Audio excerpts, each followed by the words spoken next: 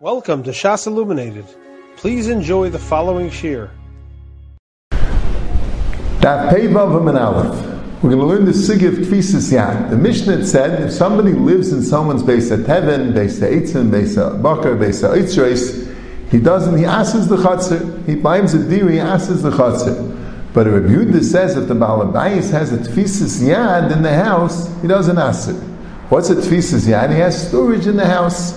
Rashi says he has a place, he has a makam b'dirasai to put his kelim la'atzniya. He has storage in the house.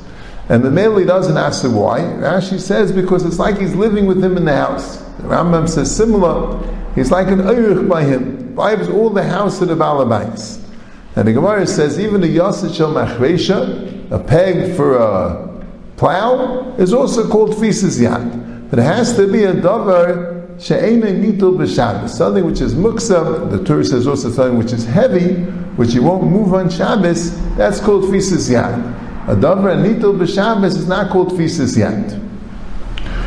Now Rashi says, why not? Davar nitul b'Shabbos ain't tfisas yad v'oiser. The boy is shakalei v'shadilei lebroi, because he could take it and throw it out. Now that lashon, because he could take it and throw it out, sounds like that the seicher could take it and throw it out. It doesn't sound like the masker could take it and throw it out. It sounds like the seicher could take it and throw it out. That's what the Bach and the Korban Asana Lamadayik in Rashi. So they say Lefi Zeh, right? The Rambam and the Torah, they say a lashon that a davar nitul b'Shabbos, the masker could remove it. So they say Lefi Rashi though comes in a kula. Let's say it's a davar nitul b'Shabbos, it's not muksa. But there's a stipulation. There's a t'nai that the Baal Habayis is allowed to leave it there. So in that case, the seicher can't throw it out, even if it's nitul b'Shabbos. So according to the Rambam, it's still not called tfisas yad because the masker could take it out. But according to Rashi, it's called tfisas yad because the seicher can't take it out. That's what the Bach and the Korban Asana learn. But the Taisus Yantif and the Chayadim have a problem. Because Rashi earlier is mashma that tfisas yad means the Baal Habayis owns that place that he could keep the chayfetz in. It's not with the seicher's discretion. The Baal Habayis left the place for himself to matzniya kelim.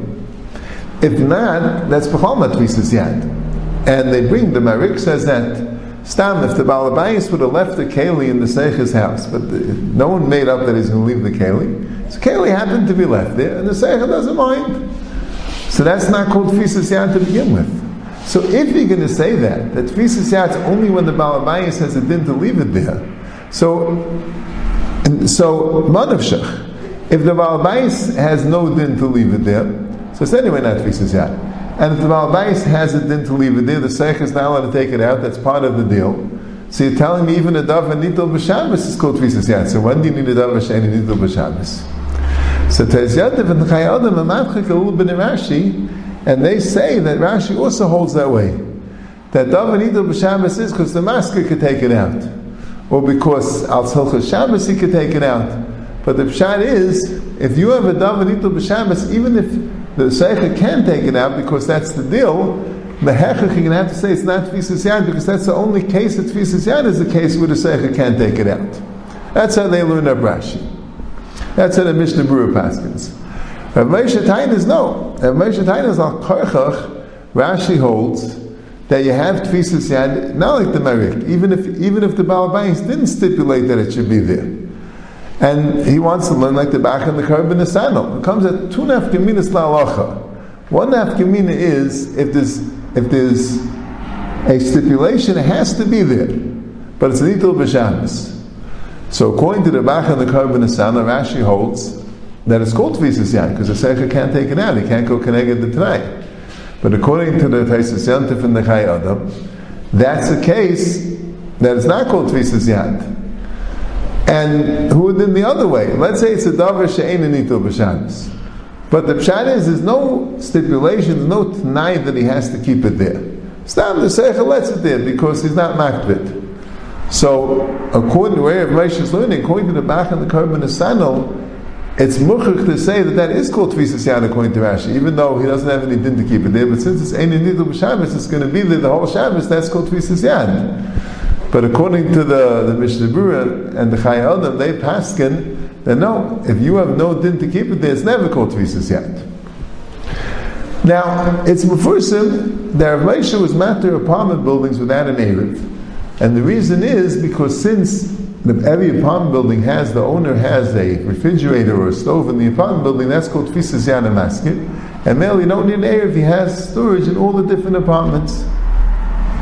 But l'chayre, there are three ha'aras on this psak, on this kula. The first ha'ara is that these kalim that he has, he's not storing it there. He's renting these kalim gufa to the seicher. Could be Tfisas Yad means that Baal Bayis is still here. What do you mean still here? He still has storage here. But if he's renting those kalim gufa to the seicher, so it could be it's not cool that he's here. That's what the Chazon Ish holds. Rashi holds no. Even though he's renting it to the owner, but that's called his keli, he's still considered here.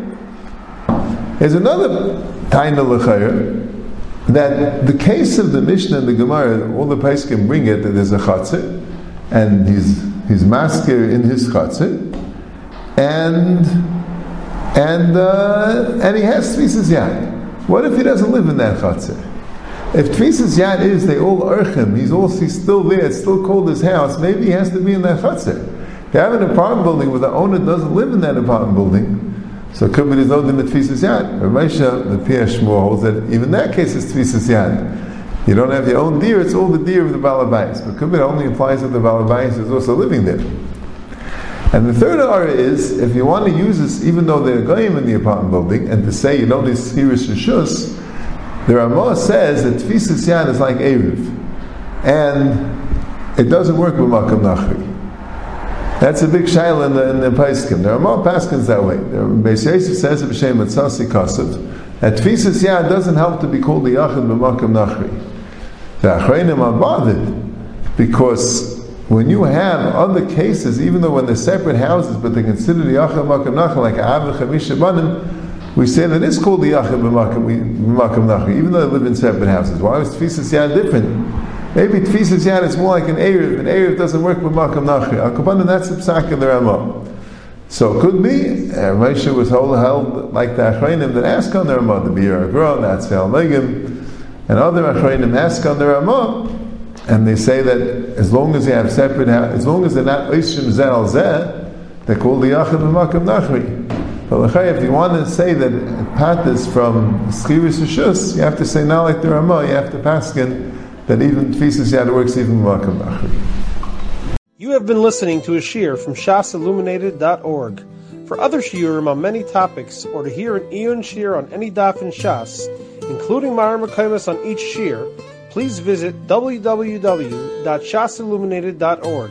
To order CDs or for more information, please call 203-312-SHAS.